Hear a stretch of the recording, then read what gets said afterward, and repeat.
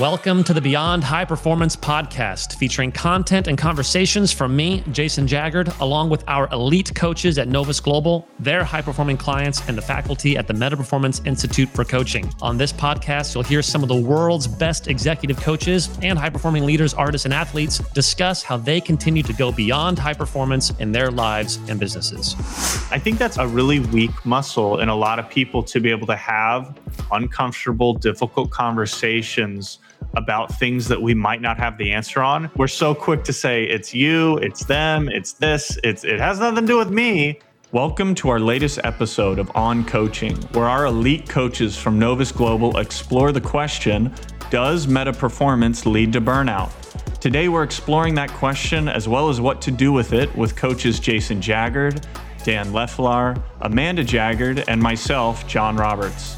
You're going to hear us discuss the differences between achievement and meta performance, and also how meta performance is most about a state of being rather than just setting bigger goals. We're also going to dive into how meta performance lives on a spectrum and the importance of celebration within meta performing cultures. With so many humans, leaders, and organizations looking to get the most out of their lives and resources, the topic of burnout has never been more important. We hope you enjoy the podcast, and more than that, we hope you find an insight or learning today that you can turn into action. Enjoy the show. So welcome again to On Coaching. I'm Jason, and I'm so excited to have a conversation with three of my favorite people that we don't really get to be around each other that much. We see each other on the screens every now and then, but we have Amanda Jaggard, who is the co-founder of the Institute for Meta Performance, and she created that with me several years ago. Say hi, Amanda. Hello. And then we have the one, the only, recovering from all the things, John Roberts. Great to have you back in the studio. He's one of our top performing coaches. He's one of the best coaches I've ever seen in my life. And he was our director of development for several years. And we're really glad to have him on the show. Say hi, John. Hi, everybody. And you look terrific. And then also Dan Leflar, the director of Novus Global Sport. He oversees all the work that we're doing with all the professional athletes and all the sports. And we're happy to have Dan on the show as well. Say hi, Dan. Hello, everyone. Wonderful. So the topic that we're talking about today, we're actually really excited about, and we're really excited to explore this together, even as we continue to wrestle out what this means for our work and our lives. And so one of the quotes that oftentimes we'll tell clients is, if you don't know how something can be abused, you're probably in danger of abusing it. And that's true of anything. An easy example is the idea of empathy. Brené Brown kind of made the idea of empathy very, very popular. And then a lot of people started putting empathy at the center of their life. But then also I got introduced to ideas like Jean-Marie Jobs, who's a colleague of ours and a very talented executive coach, introduced me to the idea of empathy extortion, which is where you demand empathy from others and actually manipulate people to get empathy from them. Or even John introduced me to a book called Against Empathy, which talks about the ways that empathy can be misused and actually get in the way of problem solving. And it's not saying that empathy is bad. It's just saying empathy is, and then there's healthy expressions of empathy and unhealthy expressions of empathy. In the same way, and by the way, some of you may already be rubbed the wrong way, because oftentimes when people put something at the center of their lives and you suggest maybe there's an unhealthy expression of that, we take it personally. In that same spirit, we're going to be talking about the idea of meta performance. If you've been around our world for a while, you've heard this idea of meta performance, the idea of constantly reinventing what you're capable of, constantly reinventing what high performance means for you. And, part of what we do for a living is we coach people into meta performance. We go into companies, and the three of us, John, Dan, and Amanda, have spent a lot of time, several years, working with companies at scale, working with teams and helping them build what we call meta performing cultures, and helping them create cultures where everyone in the organization is seeking to go beyond high performance. And so we want to practice, what we preach and swallow some of our own medicine, and the idea of, okay, let's take the idea of meta performance and how can meta performance, the idea of meta performance, be abused, specifically in the idea of burnout, energy. If someone's always striving, always going 110%, and then all of a sudden you get tired, or what some of the things we've been hearing from some of our favorite clients is they've got people on their team, or sometimes it's them. They say, hey, like I worked with John, or I worked with Dan, I worked with Amanda, and it's like, I couldn't believe what we accomplished. And our teams are getting bonuses and doing happy dances in the hallways because all this is up and to the right, and it's all very exciting. And then all of a sudden we get really tired. And then all of a sudden we get, run out of gas. We run out of gas. So that's the tension that we're going to be kicking around in this conversation. So the first question I want to ask is, does meta performance lead to burnout? And so, I'm going to kick that to the three of you, and I can see if, obviously you can't, if you're listening to this, you can't see anything, but Amanda is doing I'm pondering face. Anybody can take a swing. What do you think? How would you respond to that? If someone says, hey, meta performance, I'm becoming a meta performer, I'm practicing with my team, and it's leading to burnout. Is that what meta performance does?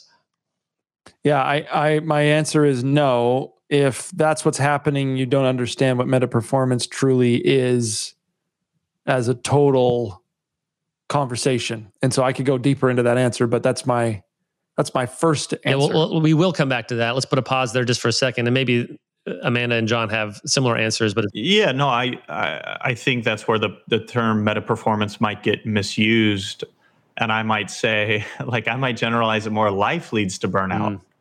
I think the human condition of living will inevitably lead to burnout, which is why meta performance is so beautiful. The idea of constantly reinventing, and we can probably get into this deeper later, but a key question whenever we're doing the work of greater results and greater performance, I always ask, are we loving this? Do we enjoy this? Is it worth it? Because and that's a very honest question, because I'm thrilled when people look at me after 6, 12, 18 months and they go no, this is my life's better than it's ever been before. And I'm bored or I'm tired. And I'm fantastic that we've realized that. Now, what do we get to do with it? And so I almost expect burnout and even, in the lives of my clients. And then it's fascinating. I'm in a phase of my life where I think burnout snuck up on me a little bit, where I was oh, my life's amazing. And then a few things happen and you start going, oh, interesting blind spots, huh? Fascinating that those live there. What's weird about that, John, is you're talking there's this, maybe it's a cultural conversation, but there's this kind of typical sort of story about somebody who's in their career in their 30s, and then they get to their 40s and they have this midlife crisis, or they burn out. There's a lot of books on burnout right now. And I've heard leaders talk about this and say it's inevitable. There'll be a season of your life when you just hit the wall. And it seems like it's a very consistent conversation. And what's interesting is to hear the arc that happens. It's you hit this wall and then you reinvent yourself and you learn these new skills, or you clarify what you really care about, and then your life moves on.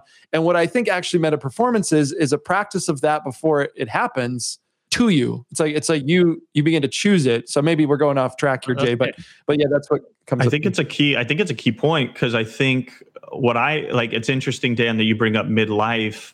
I think the meta performance conversation that we get to introduce into the lives of individuals and teams and companies, what's amazing about it is it starts asking them the question, who are you? What's important to you? There's a reason it happens in midlife. The pain finally, and it's almost like the human's last will to live before they fade off into existence. I see us introducing that through meta performance early on. Yeah. Who are you? Yeah. What do you want to do? What's important to you? Who do you care about? What's your realm of impact? And once you start that conversation, it's cool, well, we're on. And it's interesting. It's almost like a matrix, once you've taken the pill, can you ever go back? I often think about it, it's can you ever go back to ignorance once you've had the conversation? Yeah, I like that. For me, there's a difference between achieving and meta performance. Yeah, say more about that. Well, so I'm a type 3 on the Enneagram. So I've grown up loving to achieve and perform and accomplish.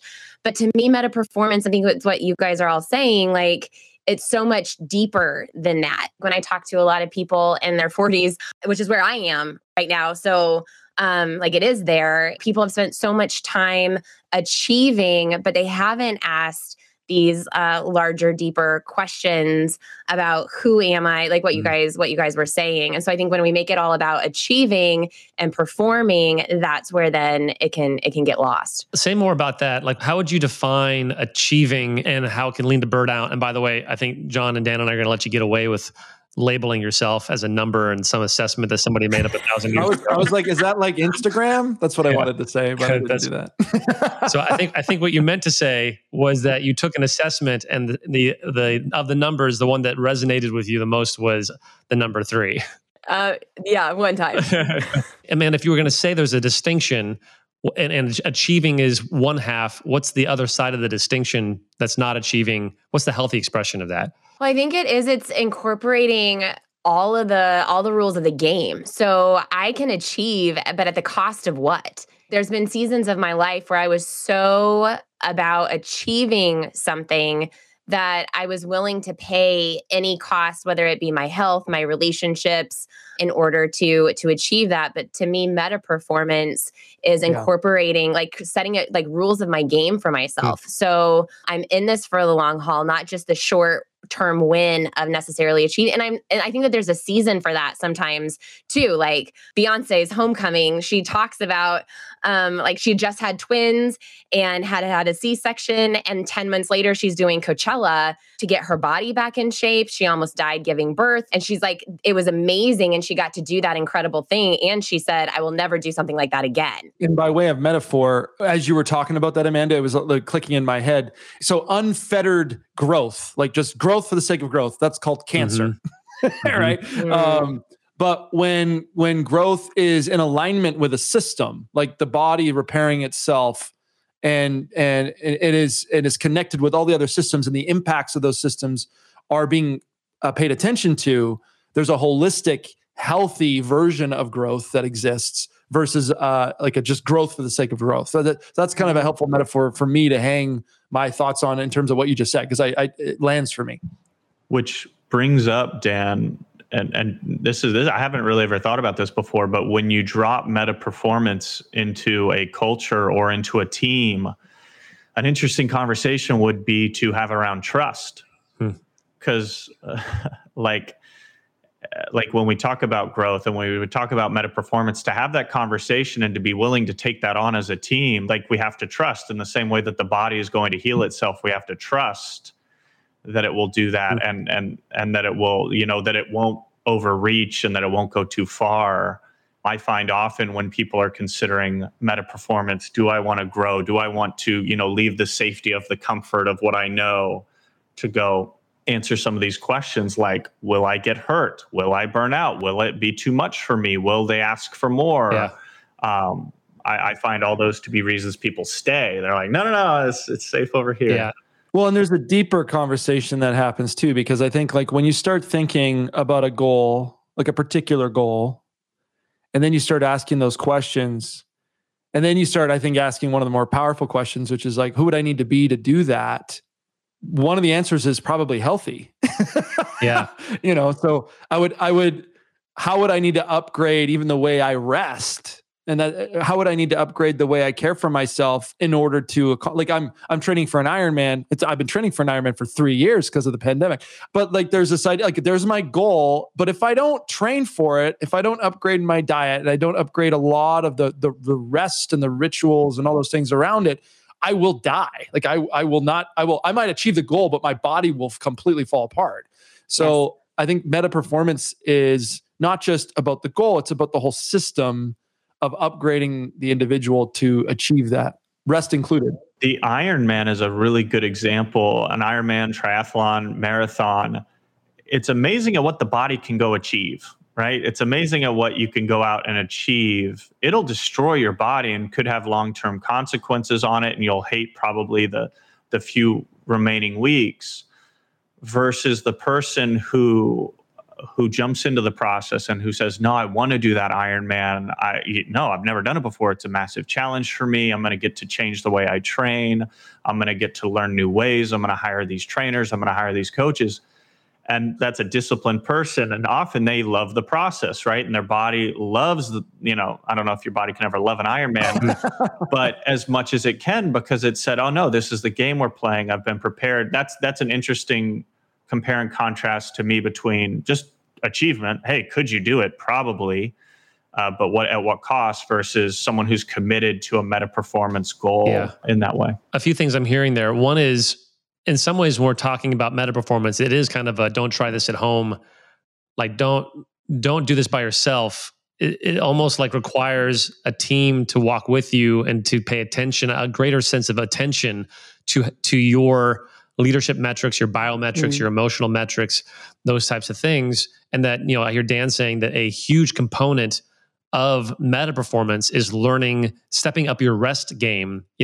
Probably all three of us have heard and I'd be curious to see I don't know if Beyonce, if she talked about this in the documentary, but I think it was LeBron James. I heard an interview with him where he talked about how much he slept and how he sleeps like 12 hours. 12 hours.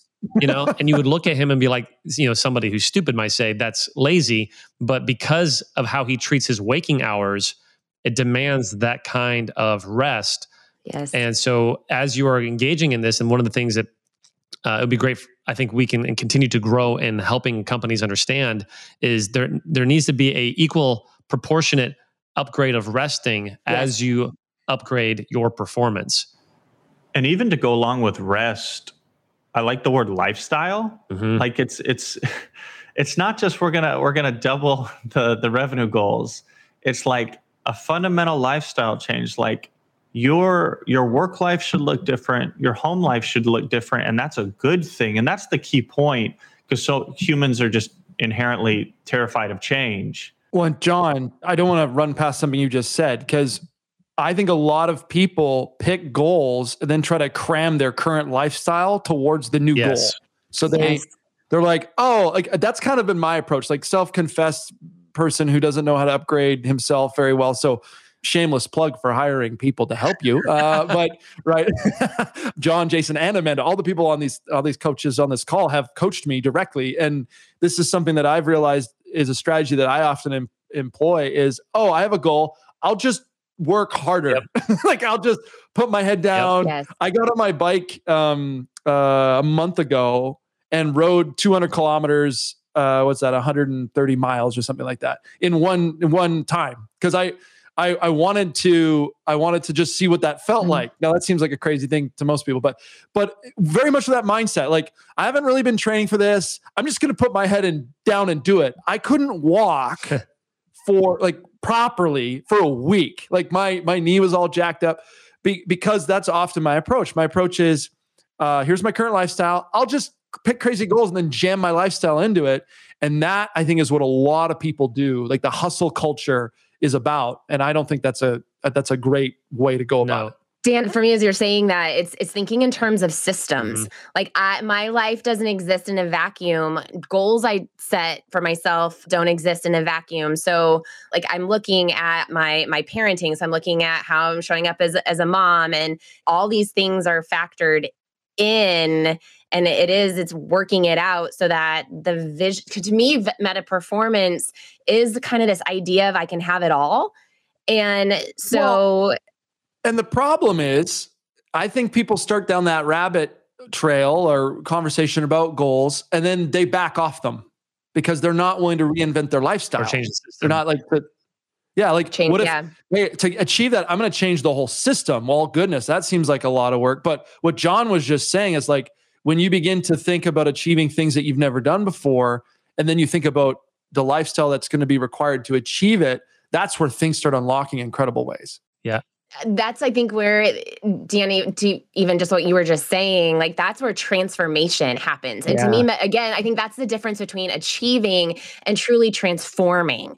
So I can achieve and go hard after something. And Dan, to your point, I can just work harder, work more, all the things and push it. Like we all have that muscle of, suck it up and push through. But to me, the transformation of myself, my character, the character of those around me, it bleeds into everything. And for me, that's what meta performance looks like. I might push back on one thing, Amanda, when you say anybody can do that suck it up thing. I disagree. I think that our culture, and especially the teams and the workforces, that has been the go-to, like who is strong enough, who are the strongest among us that can suck it up, that can take on enough, push through when they rise to the top. And then they try to gather teams of people who can do that. And then that often becomes your leadership at the top. And I think there's major costs that come from that.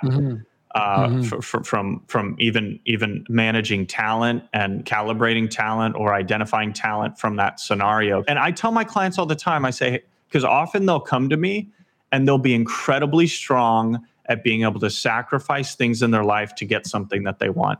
They're good at that. They're disciplined. They can do it. And I say, hey, I love that you have that skill. I love that we know that we can do it that way. So we don't have to get rid of it. We don't have to destroy it, but let's set it on the shelf. And then if we're going to use it, let's be real with each other. Like, hey, in the next 2 weeks, this is what I'm going to choose to do. And I love that clarity because then we're not surprised. And then 2 weeks later, we can have a separate conversation around, okay, hey, Dan, how was the 130-mile bike ride? Like, what happened to your knee? Do we need to do anything for that? Because eyes wide open, we did that thing and when we use that tool. Yeah. So what I hear you saying, John, is for some people, it's not that they have access to that muscle, it's that that muscle is accessing them. And oftentimes it's unconscious. And then we build these unconscious cultures where we're just compulsively striving and achieving without taking a step back and thinking, am I being masterful and surgical with that muscle and with that ability? And I like the way you said creating cultures of that, because what then happens is you get a very top-heavy leadership organization of these, we can do it, we're strong enough, and then it becomes a what? An us against them, with the bottom half of who are going, no, we never said we could do that. We never said that we could suck it up and get it all done. We never claimed to have that skill. Well, you know, it's interesting. I was going to mention this a few minutes ago, but I'd like to throw it out there. You know, whenever you hear people talk about burnout, oftentimes they associate it with high performance, or in our context, people will say, hey, we were high performers, now we're trying to be meta performers, and now we're burning out. What's interesting is I don't know if there's a correlation between burnout and what level of performance that you're at. Like, I know low performers who burn out. I know performers that burn out. I know high performers who burn out. And of course, meta performers who burn out. It's an interesting thing that burnout actually isn't correlated with how competent you are, or even where you are in the organization, or, you know, how hard you work. It does seem to be related to something else. Yeah, well, even as you're talking, Jason, I'm going, what is the working definition of burnout? You know, I've been Googling it recently, or doing, I guess there's books on it and articles on it, and a few things. One is like where you don't have any motivation anymore. It's almost like a form of chronic boredom or depression, where there's like fatigue.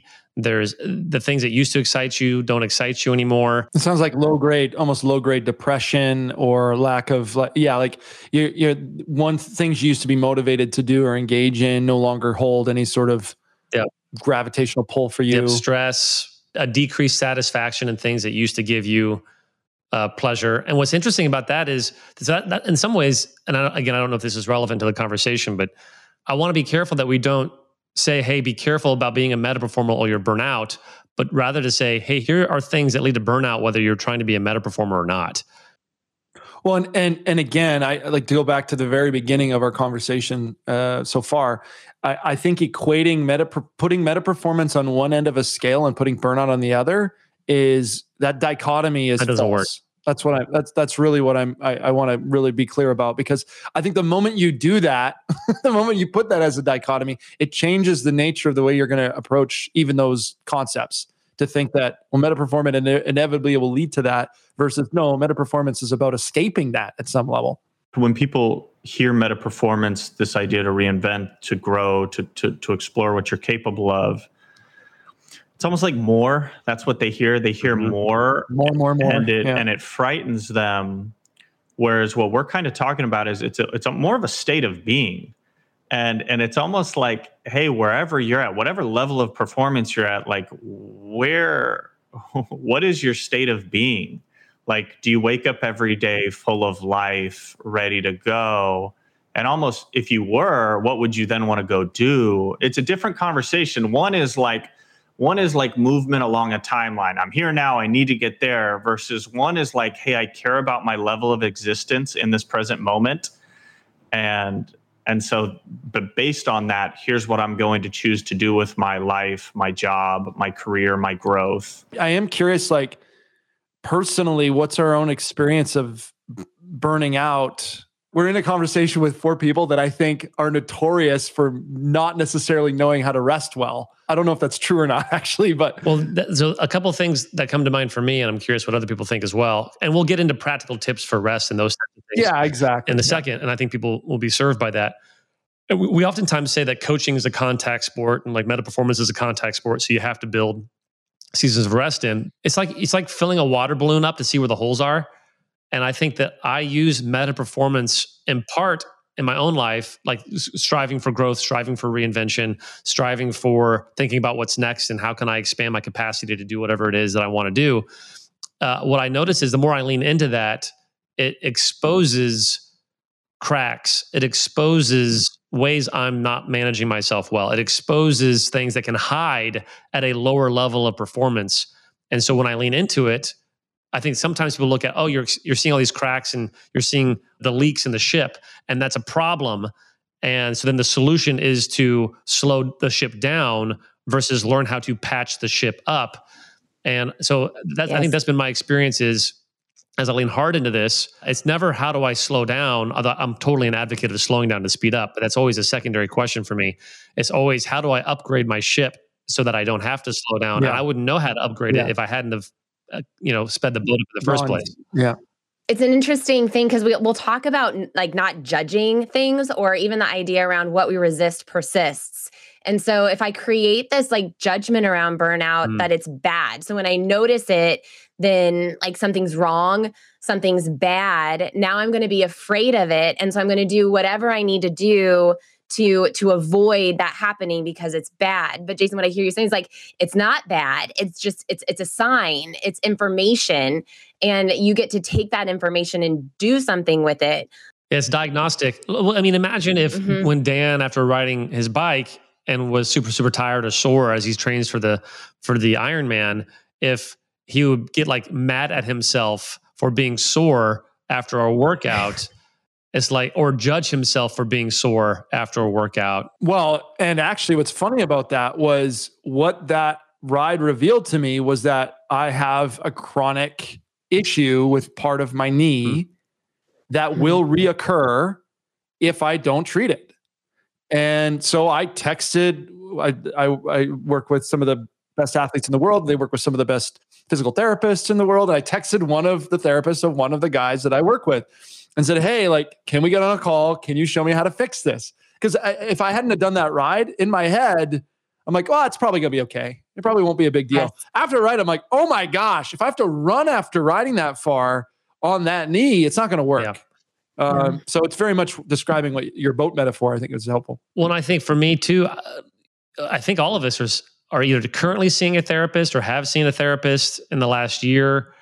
And hopefully that's not outing anybody in a way they don't want to be outed. John is my therapist, and he came to Calgary just to therapize me. Usually we're pretty open about the helping professions and things and the tools that we access. And a quick story that I was thinking of around this, because there is a cost to meta performance, and it's not good or bad. It's just there's a cost to it. And an example of that is I remember I used to live in Beverly Hills, and I was having dinner with a friend of mine, and I got a text from another friend of mine in Australia saying, hey, my niece or something she's an agent. She's an Australian agent with actors. She's going to be in Beverly Hills. Could you, and I know you're having dinner, could you invite her last second to dinner so she has someone to hang out with?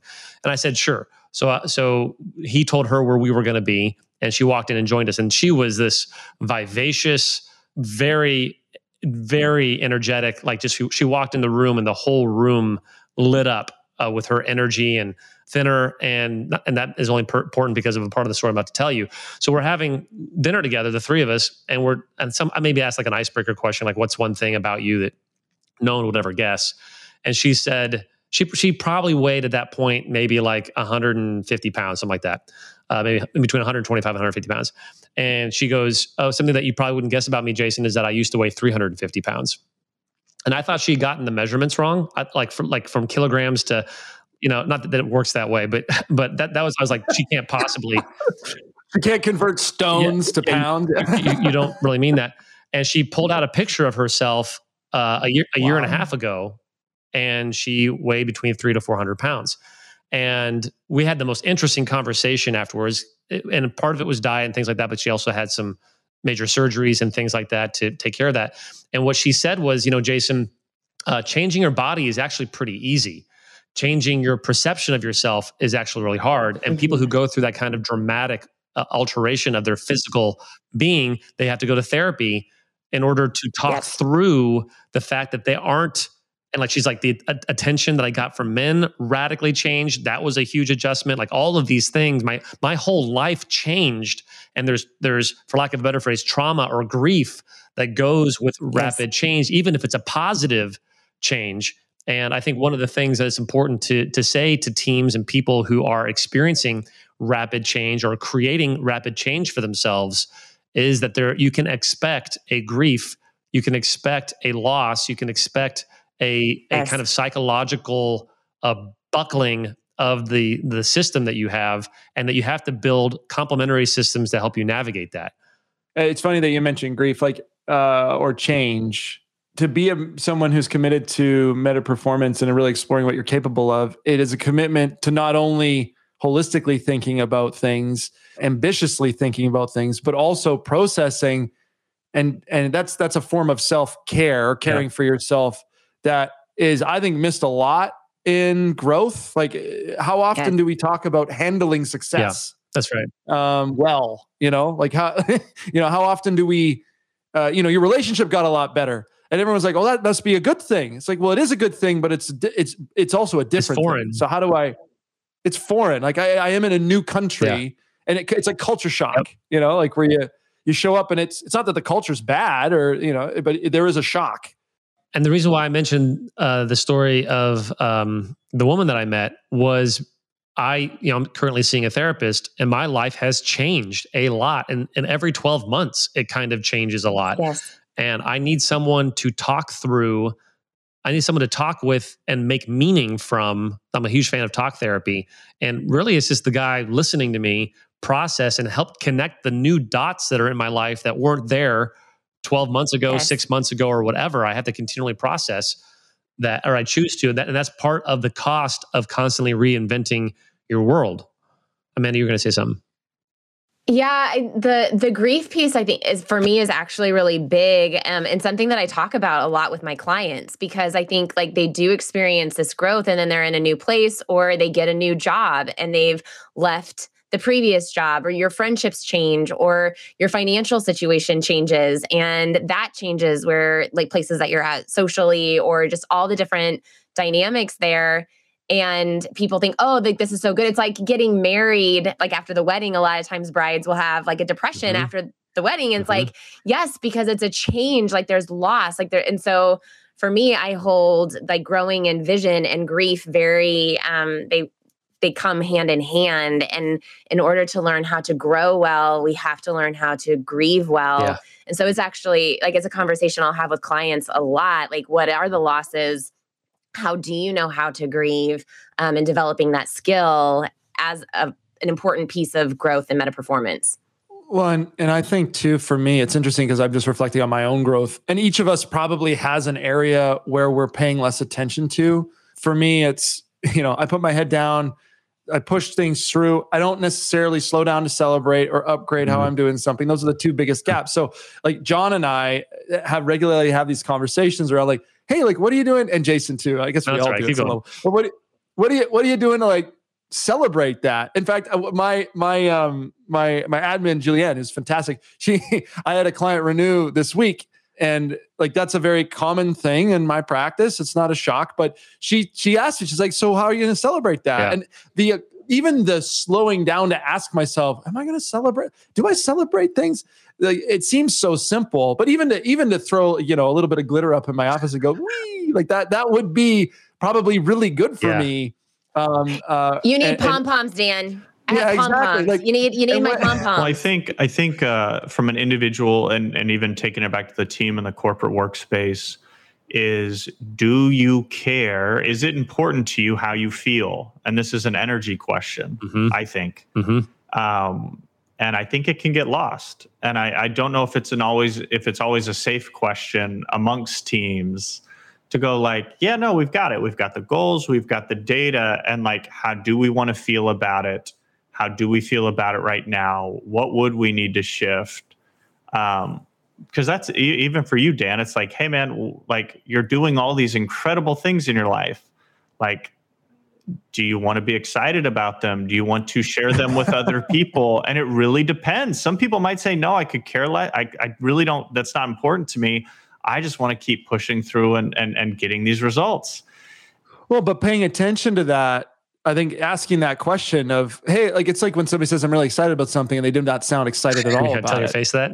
It's like, like, I love what you said, John. Like, let's pay attention to how you're feeling about it. Like, what does that reveal where your energy is and where it's coming from and maybe what needs to be attended to? Yeah. So if people are listening to this, and if our clients who oftentimes are leading large companies are listening to this, I think what they hear oftentimes from their teams are, hey, I'm really tired, or hey, I'm scared to lean into this because you're just going to put more on me, or we accomplished this outrageous goal and we all kind of burnt the candle at both ends, and now they move the goalposts again, and now they're asking us to do it again. And I think there's emotional spectrum that goes with meta performance. And frankly, one of the things I like about the meta performance conversation is it really kind of cracks you open to the full human experience. So you have, are you celebrating? Like Dan, it would benefit Dan and probably the four of us to celebrate well. And by the way, if you're pursuing meta performance and not celebrating, you're kind of cheating, and there's going to be a cost for that. It's like when you sprain your ankle, your favorite, and then you hurt your back. You're cheating the system. Celebration has to be a component of meta performance. Otherwise, you'll kind of deflate the tires. On the other side of the emotional spectrum, there's and I think this is, John, to your point, maybe a little bit, is I'm scared to tell my boss, or I'm scared to tell my manager that this isn't fun, or I'm scared to tell my manager that I don't know how to do this, or I'm scared to tell my manager that I'm tired, or that this isn't fulfilling or isn't rewarding, or I'm scared to tell my manager that I'm burnt out. And I would love to hear the three of you talk about what would you say as a gift to the manager? Like, how can you equip managers who are pursuing meta performance on how to handle teammates who are saying, hey, I'm tired, this isn't fun, I'm burnt out? And then what would you say is a gift to team members who are reporting to a boss who's working with us, and they're saying, hey, take the hill, go, break your brain, expand the fence, all the phrases that we teach, and you're a team member and you're saying, I'm scared, or I'm tired, or I feel burnout, or whatever. I'd love to hear you address both of those groups of people in a way that could serve them and moving forward with that kind of tension. Yeah, I mean, I'll take a shot as a leader or as a manager. If anybody ever comes and has the courage to tell you how they're feeling, burned out, tired, any of that, my advice is just to pause.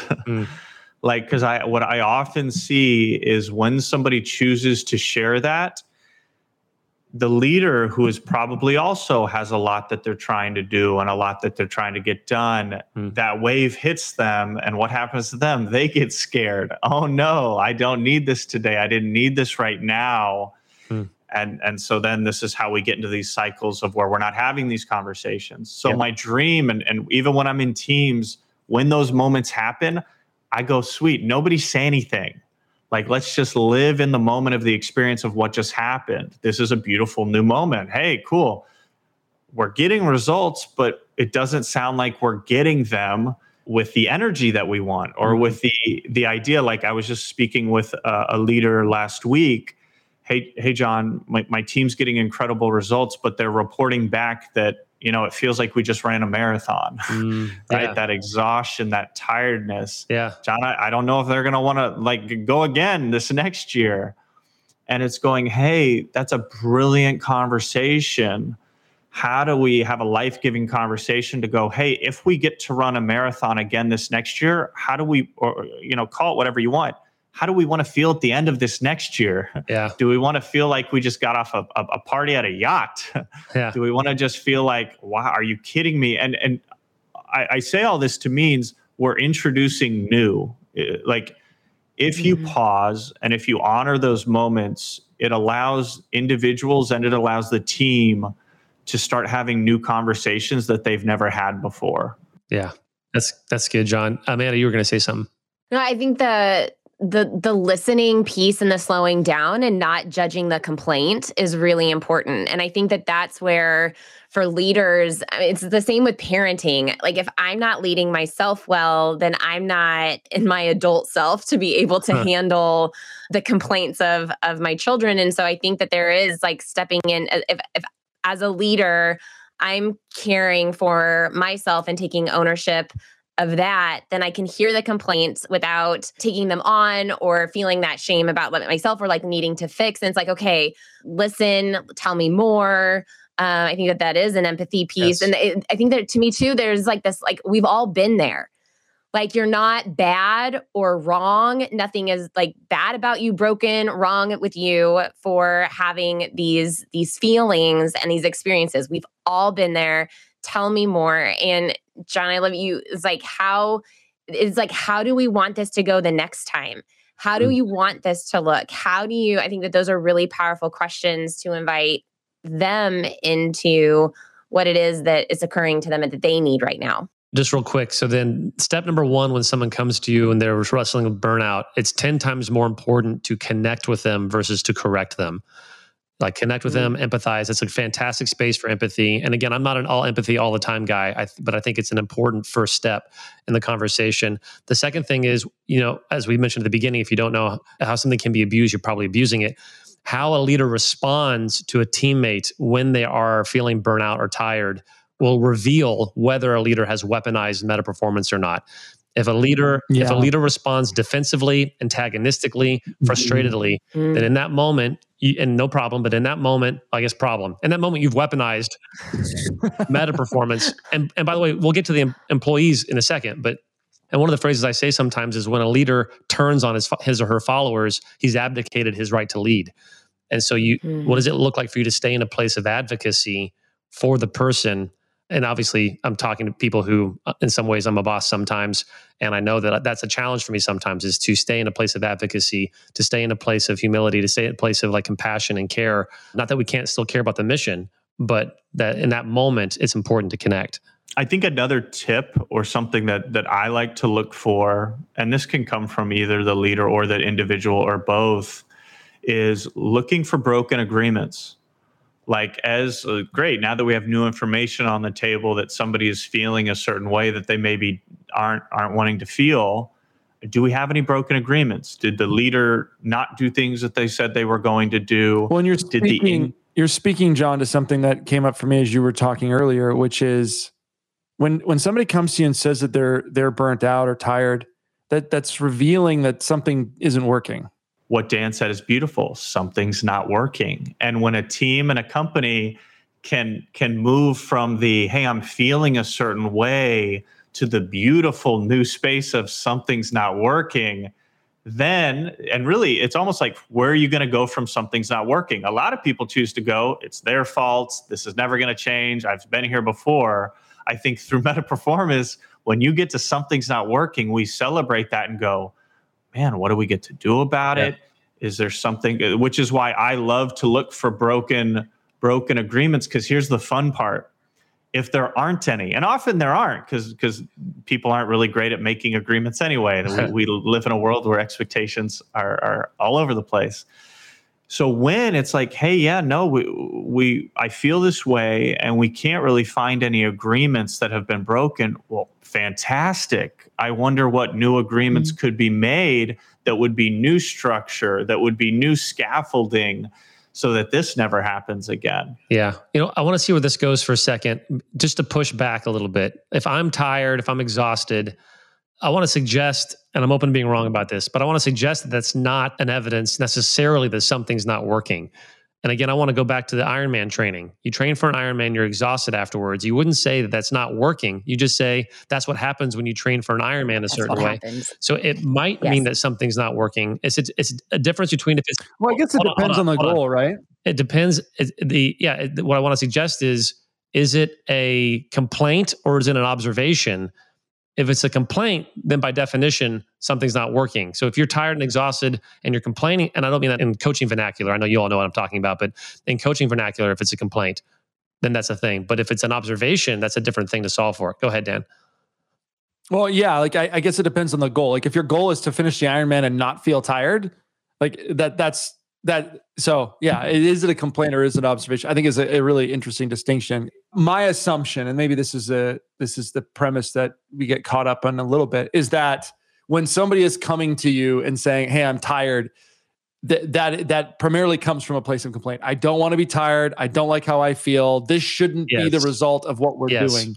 Yep. And when I say something's not working, that could be in them, that could be in the system, that could be with the goal. But what John said is like, what if we sit in that question and start exploring like, well, if something's not working, let's fix it. Let's step in that together. Well, I think what Jason is saying is actually important, especially if you're a leader, to really lean into that. Hey, thank you so much for letting me know that this is here. Do we want a different outcome next time? Because that's like, hey, they're complaining about it. We want a different vision in the future. Or no, I just wanted to let you know I'm tired because like, no, I actually really love the job I just did. And of course I'm going to be tired. And you know, it's why I'm napping under my desk whenever you come into the office. I want to ask Dan and Amanda, who are both parents. It's a growth curve for me. I think this is something that parents learn faster than people who don't raise families. And it's a growth curve for me to realize that I can be simultaneously exhausted and happy.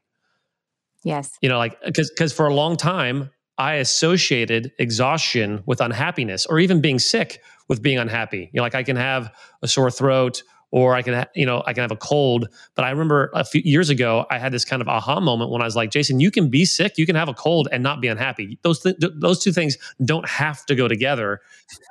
And I'm looking at Amanda and Dan. Is that something that I'm assuming with parenting the first year especially? Oh, like the most exhausting week of my life was when my children were born. Not more exhausting for my wife, I'll be honest about that. But I'll be careful. But, yes. Yeah. But Amanda's gonna reach through the screen and choke me. But one of the things that I noticed about that was I'd never felt more content, more full of inspiration in life, and yet I was physically exhausted. And I think the tiredness is what you sign up for. Like the first 6 weeks are so exhausting. Like the baby is up all the time. I nursed my kids, so it was me who was up with them in the middle of the night. You've just given birth. Like it's, and like then you get. For me, it's like at 3 weeks you're just exhausted. But the circumstances of the baby last for a few weeks longer than that. And you get to choose what you make of it. And it's like, this is the season. This is what I signed up for. And I get to choose how I respond to that. And so it reminds me of high performance athletics. Like if you get to the end of a game or a race and you're not tired. Yeah. That's a problem. Right. That's the evidence that something's not working. Yeah. It's like, oh, that's not working. Well, that's true. Like if you set a world record and you're not tired, they're still like, wow, like I got to go faster. Like, so like, I feel like parenting, like it's kind of the same sort of metaphor where there are things that we want to be poured completely out for. Yeah. Yes. And then that's a whole nother conversation of like, are the things you're expelling energy for worthy of that energy? So slow down on that. That's actually really interesting, Dan. In the high performance athletic space, it makes so much sense, right? You train, you live your life in a certain way so that you can pour yourself out over the course of, a game, over a race, so that at the end, like one of your signifiers is like, I spent myself in a worthy way. To me, that correlation is not as clear when you move over into career and a workspace and a 9 to 5 or, however many hours people are working these days. And it's almost like, how do individuals create their own spaces to go perform? And even how this goes to team leaders. How are you setting an example and setting a vision and intention for your team to go, hey, this is what I think it looks like for us to go play the game this week, this month, this year. Hey guys, this is how I want our performance to look. This is how I want us to feel at the end. Like imagine if every corporate leader like had a great idea of like what their team would look like in the way that a sports team looks like, that where you're exhausted at the end, but you've given it all, and now you have a plan to go refresh your body so you get to do it again. And that's the big thing, John, is I think, in all sport, there's a beginning, middle, and end. And it's very clear about, imagine an Ironman where you're running, and then as soon as the Ironman was done, the people running the Ironman said, surprise, you're going to run another one starting right now. And so I think it's important for leaders to think about, and in our coaching work, we even use the word sprints and saying, okay, here's a sprint, but then also when does the game stop? I don't think employees or teammates and companies are not against you moving the goalposts after a significant accomplishment. But maybe the missing piece is, what does the rejuvenation period look like between goalpost moving? Yeah. It's the rhythms. It's living. And Jason, our parents were both school teachers, and I would watch this like school rhythm, right? So you have the startup of school where there's a lot going on, and you have the close of the semester and there's different things, but it was like this rhythm. And when I got out of the educational space, and sometimes there weren't necessarily these rhythms, these natural rhythms, like, oh, I need to take ownership and create that for myself. And create these rhythms if you're not in a business or a work that naturally has those rhythms of extreme pouring out and then rest. What's interesting is, as you're talking about this, like, so for anyone listening to this, I think about this in terms of our own team, like, because we are in the I would say the embryonic stages of really developing these internally for ourselves and then for our culture. But if you're running a company or you're leading a team and you don't have any sort of rhythmic sort of structure to what you're doing, that's a fascinating notice. Like, I just expect people to be at 8 all the time, like at an 8 out of 10 all the time. Like, there's no, it's like, okay, well, like, you can do that.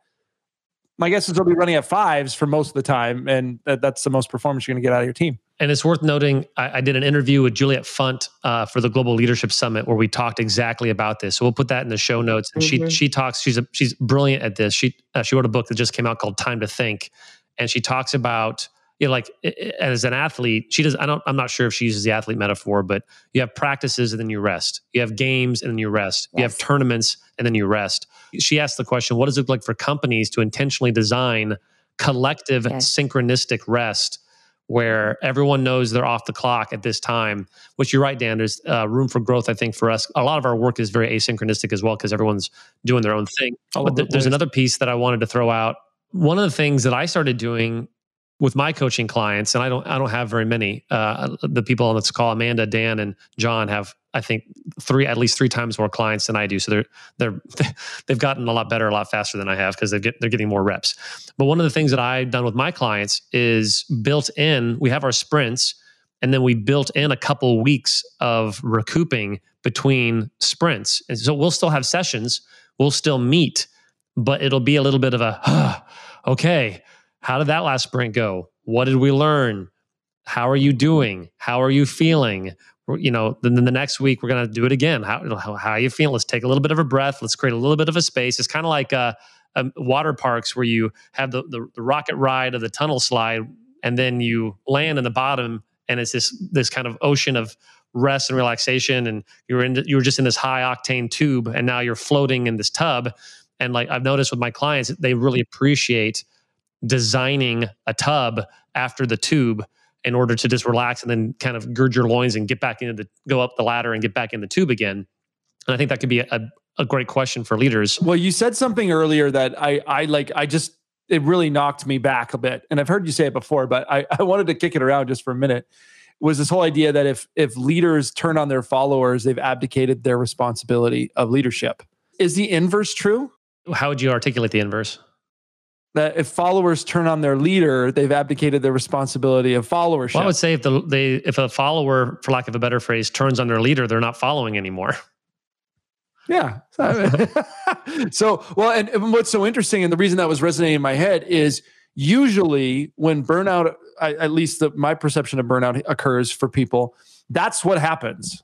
One of those two things, either if you're the leader and you're burned out, or you have followers who are burned out, we turn to they're the reason why this isn't working. That seems to be like the de facto, like default downshift that I see in a lot of. So this is connected. Maybe it took me a while to get there, but does that make sense? Yeah, it does. Yeah, how blame is potentially one of the symptoms of a burnout system. And I think that's a good point, and for both individuals and followers and leaders to look for is agency. Where is the ownership? Where is the agency? How can you have these conversations like where you're talking about a subject that's in front of you, but you still retain the agency? Yeah. Like I think that's a really weak muscle in a lot of people, to be able to have uncomfortable, difficult conversations about things that we might not have the answer on while retaining agency. Yep. Yeah. Right. We're so quick to say it's you, it's them, it's this, it has nothing to do with me. I find, especially around burnout, because once you realize that you're burning out, you almost start to get nervous. You start to freak out. It's like, oh no, I thought this was working and now it's not. For sure. And your body almost it's almost like, I got to get rid of this. I got to get rid of this. It's like, no, calm down. Like, great. You've now recognized that you're in a period of burnout, that the system that used to work for you no longer works for you anymore. Please don't give away your agency. That'll make this a much longer pathway back to getting out of this. So it's just a small point, something to look for. That's brilliant, John.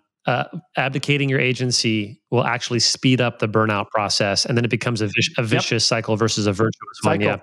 And speaking of that, I want to pivot a little bit to, or as Jeff Lambert, who's one of our best clients at Lambert PR and Ticker, he would say, flip turn. He'll be very happy. That's from swimming. Flip turn. And by the way, so his whole mission in life is to help to get people to replace the word pivot with flip turn, because when you pivot, you actually lose energy, you lose momentum. But when you flip turn in a pool, you actually create momentum because you're springing off of the thing that you were pivoting away from or flip turning away from. Genius. Yeah. All I'm thinking about is Ross Geller yelling pivot with a couch. Flip turn. And I'm imagining all of us doing flip turns in a pool, and I'm trying to figure out who would be capable of a solid flip turn. Sure. Yeah, I'm like swallowing water sideways or something. Yeah, I wouldn't do very good either. But so I do want to shift to, or flip turn to, the person who works for a manager. So we're hoping that our teams, our leaders, our CEOs, our C-suites, the managers who we work with, will see this as a resource for people on their teams. And so we come in, we jazz them up, we give them all these tools, we send them loose. They're going above and beyond. They're inviting everyone on their teams to go above and beyond. And sometimes it feels a little less like an invitation, a little more like a mandate or dictatorial. You're going to get better, kind of a thing. And let's say you're now under the thumb of a leader who is sincerely doing their best to aspire towards meta performance, but you're getting tired. You're feeling burnout. Maybe you're losing energy, or you're kind of resenting the fact that we've come into your world in this very invasive way. What would you say to people on a team working for a leader who is all excited about this, but you're getting tired? If I got to speak with them individually, I would really help them clarify what they're noticing, what they're feeling. Probably most importantly, I care about what they want. And to me, that conversation really only ends in two spaces. It ends in somebody figuring out, being able to put words to maybe how they're feeling, then being able to move past that into going, hey, okay, let me start putting onto paper what I would love. Because I don't think a lot of people have any clue. And I don't think we teach people how to spend time on figuring out what you want. Yeah. I think we spend a lot of time teaching people like, here, do this. And so often, like, man, imagine if individuals, I know the leaders I speak with love it when individuals come to them and say, hey, this is what I'm noticing. This is who I want to be and what I want my life to look like. Can we make that possible? Yeah. The leaders I know are like, oh my goodness, who is this person? Well, what type of, this is a credit. Let me help you. Let me help you create that. And then I would say the alternative pathway that we find is someone who is committed to the old way of doing things. And that's a really interesting one. I say interesting because I strive my hardest to stay out of the moral, good, bad, right, or wrong. But we at Novus Global really believe in meta performance. And when a leader is committed to moving into exploring what they're capable of, not every individual is going to want to go there. Yeah. And I actually enjoy it when a leader and an individual and myself can sit there and go, hey guys, I think we found the misalignment, and we don't have to fight about it. And we don't have to spend the next 2 years making lives miserable about it. How do we make this the best ending we could ever imagine? Like, hey, leader, how long would you like this person? What would you, man, I'd love to have them for the next 6 months. Hey, individual, can you do that? But then how can the company help you find your next move? I think a lot of people roll their eyes when they first hear this because it's like, no, you can't have that level of honesty and there's no way. I think companies really get the back end of relationships wrong, like the termination. I think when you lead and have these open and honest conversations, the company can win, the individual can win. To me, the word is honor. I think all parties can be honored. Even when an individual doesn't want to grow, it's like, great, like, thank you for your honesty. This is where the company is going. So how can we honor the ending of this? So Jason, those are my two ways I see it going from my perspective. That is the reason why it's scary to bring up, by the way. It's scary for leaders to help people on their teams figure out what they want, because what if what they want is someplace else? And that's scary. And then, of course, for people on a team, it's scary to talk to your leader about what you want, because what if you want isn't what they want and you have to leave? So there's some stakes there. But I do like what you said, John, in terms of honoring. And if we're talking to a team member, what does it look like for you to talk about how you're feeling from a place of neutrality and honor for the person who's leading the company or the team? And I will say this, there is a pain of following somebody that the person leading will never really understand. And conversely, there's a pain of leading that people following a person will never understand. And I think it's important for both parties to be empathetic towards the other. Hey, I know that you're in charge and that comes with a burden that I don't quite get. Just like having kids is a burden that I don't understand. And to say, hey, I want to talk about how I'm feeling, acknowledging that you've got your own pressures and things you're going on with. I think that goes a long way to just build on John's concept of honoring. And I think this is a, I don't know if it's a challenge, probably more of an invitation to any CEO or leader of a team or a company out there. Have a vision for how people leave your company. And don't let that be a secret. Like I think most people have a vision for how you onboard and how you hire. Like have a vision for how people leave it. And imagine if you were able to talk openly about that amongst your team and say, hey, when it aligns that you're here and when the vision aligns and when the growth aligns, it's awesome. And then we really value when it doesn't align anymore. Here's that process for us. And I actually think that takes a lot of the scariness out of it for most people, because it's like, oh my goodness, like, wow, these people are humans. They get it. Things change, circumstances change. And to me, that is life-giving to all parties. Yeah, I agree. All right, Dan and Amanda, what else would you say to people who are feeling burnt out and feel like they're being dragged through this meta performance, all these shenanigans? I think one of the things is back to the agency and the ownership conversation. So oftentimes when I'm talking with somebody and that's where they are, this isn't the first time that it's showed up for them.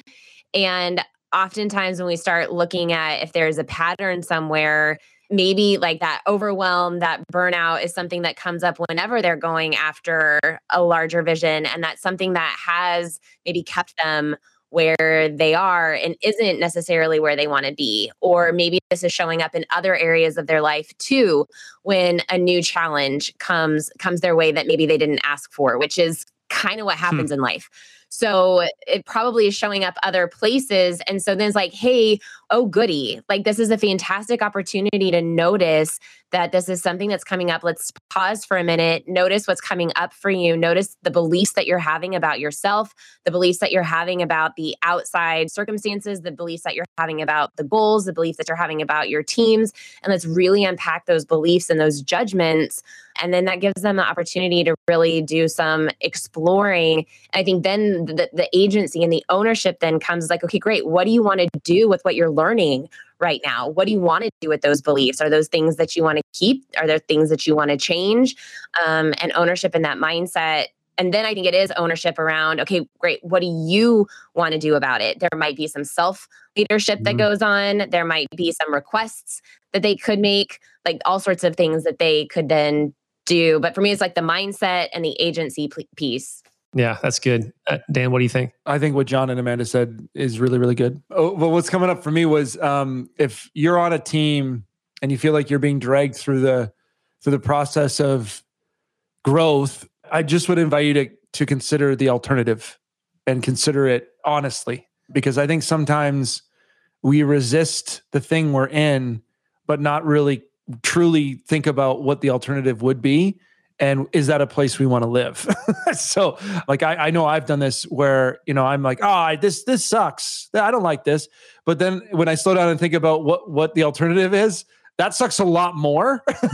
and there is I don't have to, no targets and just kind of coast. And how would I feel in that system? and then begin to, and that kind of comes back to that agency conversation of, you do have a choice. You don't have to stay here. And to John's point, like if you're not aligned ultimately with the values and the culture of the organization, then it's good for everyone that you're not there, or you move on personally. But I think most of us, what's missing in most of our lives is the call to adventure, is the call to responsibility and growth in a way that involves us doing what we talked about earlier, like truly growing in a holistic way to rest better, to care for ourselves better, to achieve more. And if you want the alternative, which is like to not do that, I personally like go do it, but like be honest with yourself. Yeah. And the cost of that, it's interesting. I look at some of the companies we work with, and probably if they were to plateau, they get maybe acquired and dismantled for parts, and there'd be layoffs, or competitors would put them out of business, or those types of things. So it's an interesting thing there. Yeah, I want to make a note. It's from, I think, Dan's last sentence, but he said the phrase "be honest with yourself," and it's easy for us to say that. I think that's a challenge for most people. I think I see that a lot when working with one of the reasons to have a coach. I'm helping somebody to help me be honest with myself for what I really want, for what I'm really complaining about, for what's really wrong. And I mean, even when we think about employees at companies, often they try to segregate their life from their work. So their life might be falling apart, and then that might be a lot of their work complaints is just flowing it in. And so I'm trying to think, as we speak to the individual, it's like, yes, my dream is for you to be honest with yourself. But I also, like, some people are like, I should just be able to be honest with myself. No, it takes time. It takes intention. It takes challenge, wrestling probably. And so give yourself the space to do that, I might say.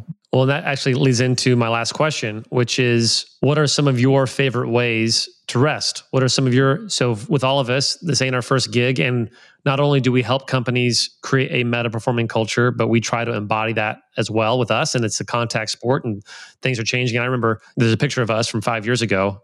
There's just the four of us, and that was the company, and fast forward 5 years, and there's over 50 of us on different continents and coaching hundreds of clients on over, I think, 16 different countries, and things continue to rapidly change.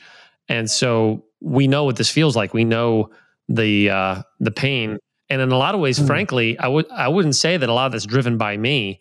I would say a lot of that's driven, some of it's maybe driven by me, but a lot of it's driven by just our ethos. That's just kind of what we do around here. And that's the natural expression of a certain set of values that we have. So that being said, and I can of course share from my life as well, but with the three of you, how have you learned how to rest? How have you learned how to recreate? How have you learned how to maintain your energy so that you don't burn out? I have learned a great deal over the last 5 years of working with the three of you about this. And there are two kind of big pieces for me. One is celebration. I brought that up earlier. I've really realized how not good at that I truly am. Celebrating myself, celebrating my achievements. We do acknowledgements as a part of our firm culture, but doing that, slowing down, there's an incredible amount of vitality and energy that flows from it. And it's simple. It doesn't take that much time. That's probably item number one. And then there's an old Hebrew line. I think this is out of the book Sabbath by Josh Heschel, but the whole idea of, if you work with your mind, rest with your hands. If you work with your hands, rest with your mind. And I kind of do both, but now it's more mind than hands. So when I go do something physical, like ride my bike 200 kilometers, or John was up here and we rode through the mountains, like going to do something that's outside of the ordinary, that is not something I normally do, that gets me out of my context, that I find incredibly restoring. So prioritizing that, I think, is something that I didn't do very much of 5 years ago, more than 5 years ago, and having a much more regular rhythm around that has really transformed the way I rest. That and sleeping. I'd always recommend sleeping. Yeah, take a nap sometimes. Yes, start with sleep. Oh my gosh, naps. I am a huge proponent. That's another thing. Guys, let's figure out napping in the corporate structure. Like, I don't like meetings, always on. Like, I love a good 10-minute, like, it's truly like your mind cycles. That's all it does. And then it's like, okay, boots back up. But so I'm a big fan of that. I agree with Dan. I feel like I use my brain so much every day. And so physical exercise is massive for me. I love to surf. I love to run. I love to cycle. Just being outside, I think I'm very cognizant of how much time I spend indoors versus outdoors. And what's interesting about this conversation is how I used to rest 8 to 10 years ago is based on who I used to be, my old pattern, right? I would guard my energy. I would store things up in order to be able to achieve the thing we're talking about, where I think as this whole time, as we're talking about metaphor performance and transforming and figuring out new ways to do new things, I would say my rest, I think I'm in the middle of this right now. I've sort of uncovered that I used to think I could only rest away from other people. I needed to be by myself. And now I'm actually realizing there's a wealth of energy for me around specific people. Specific people may be doing specific things. This comes from making requests. This comes from being clear about that. But I think that as I build my new, ship to go where I'm going to go next, I think that is actually, I wouldn't have guessed that 5 years ago. I would have guessed, nope, I know exactly how to rest. I know exactly how the system works. So I just need to get the most I can out of that. Now I actually find that my rest system is changing as I grow and change, and as my vision grows and changes. Yeah, I really like that a lot, John. I think sometimes for me, when I get really, really tired, I think the last thing I want to do is talk to somebody. I talk to people all day. The last thing I want to do is talk to somebody. And one of my mentors these days is a guy named Dave Gibbons, and he's been asking me, who are the people that energize you? And then giving yourself permission to hang out with them. Or like, it's funny, so like I'll talk with John. John and I live pretty close together. So we'll get like a 45 minute to an hour dinner. And so we don't have to hang out for the whole night, but we can have like a quick drive-by dinner, or Dan and I will talk on the phone, or Amanda and I are related, we're siblings, and she'll send a text like, hey, sister call, or I'll send a text, hey, brother call, or like Johan is another guy in our firm, and we'll just call and talk for a little bit, and I'll go for a walk. And before, it's like going to the gym. Beforehand, I would have told you, I don't have energy to talk to Amanda. I don't have energy to talk to Dan, or, hang out with Joe or John or whoever. But afterwards, it's always really rejuvenating. And it is a paradoxical truth that people have to master, that sometimes expending energy actually creates energy. There are places where expending energy creates energy, and it doesn't make sense. On that topic, and as we think about teams and as we think about leaders doing this within their own, talking about this, like it's actually like I find that I get a lot of rest out of telling people that I'm tired, and out of being able to tell people about what I've been up to and what I've been going through. Like it's very, in a way, it's almost like it brings me into my life in a fresh way. Some things that have helped me. I think one thing is that it's not a one size fits all thing. For so sure. In different seasons, it's like energy stewardship for me. And so like, how am I stewarding it? Because like with my kids, there might be more energy intense seasons. So then what am I doing to fill back up? A key thing for me has been, I have margins everywhere. I don't do anything back to back. I did for a season, like just rushing. And then my nervous system is like completely activated and it doesn't know how to calm itself down. And so just creating margins, creating longer drive times now that we started driving places again, like just creating bigger margins. And then to your guys' point about like other people, I've really looked into places where people are pouring into me. So I'm pouring out a lot to others. And so intentionally being around people, not only that give me energy, but like it's understood that it's their job to pour in and nurture me. Like that's the definition of the relationship. I'm not here to give. I am here, and you are going to pour into me. And those spaces have been really valuable for me as well. Jason, I want to know your answer. Well, I mean, one was talking to people. I picked up the piano again. I have a whole long story about that I won't get into, but I'm getting pretty good at it. I've got some Harry Connick Jr. staples under my belt. I'm learning some jazz. I learned most of the La La Land soundtrack on the piano, and that's a lot of fun. And but it's funny. It's amazing how quickly I can turn something into work. And so I think a question that I want to ask people to think about as they're thinking about burnout is think about the things that you reflexively do to rest. everyone has things reflexively that they do to rest. And I'm not happy to admit this, but like during the pandemic, especially, the world shut down. I live alone. Work was done. I go see the sunset. And then I'd watch like 3 episodes of Friends. And to be totally honest, I mean, one is because I have an appetite for the industry and I really enjoy watching pop culture things and seeing how did it work at that time and that kind of thing. So that's interesting. But really, if you were to ask me, is that energizing in a way that takes me where I want to go? The answer is no. But that's a reflex. Or like looking at my phone. I reflexively kill time by scrolling on Instagram. And of course, during the pandemic, Instagram was a place for like kittens and pictures of people's food. And suddenly everyone became an expert on race relations and virology and and government and politics, all these kinds of things. It became very like, God, I don't enjoy looking at Instagram anymore. But it didn't stop me from looking at it. So a thing that was a place of rest suddenly became a place of anxiety. And so look at the things that you do reflexively and then ask the question, is it working? And another question, even if it is working, whatever that means, ask, and are there any things that are better? And I think, as we all kind of step into that process, it'd be much better for me to let go of the gram and grab my phone and call my sister. That would probably lead to not only more deeper relationship with my sister, but also decrease my anxiety most of the time, depending on what Amanda and I talk about.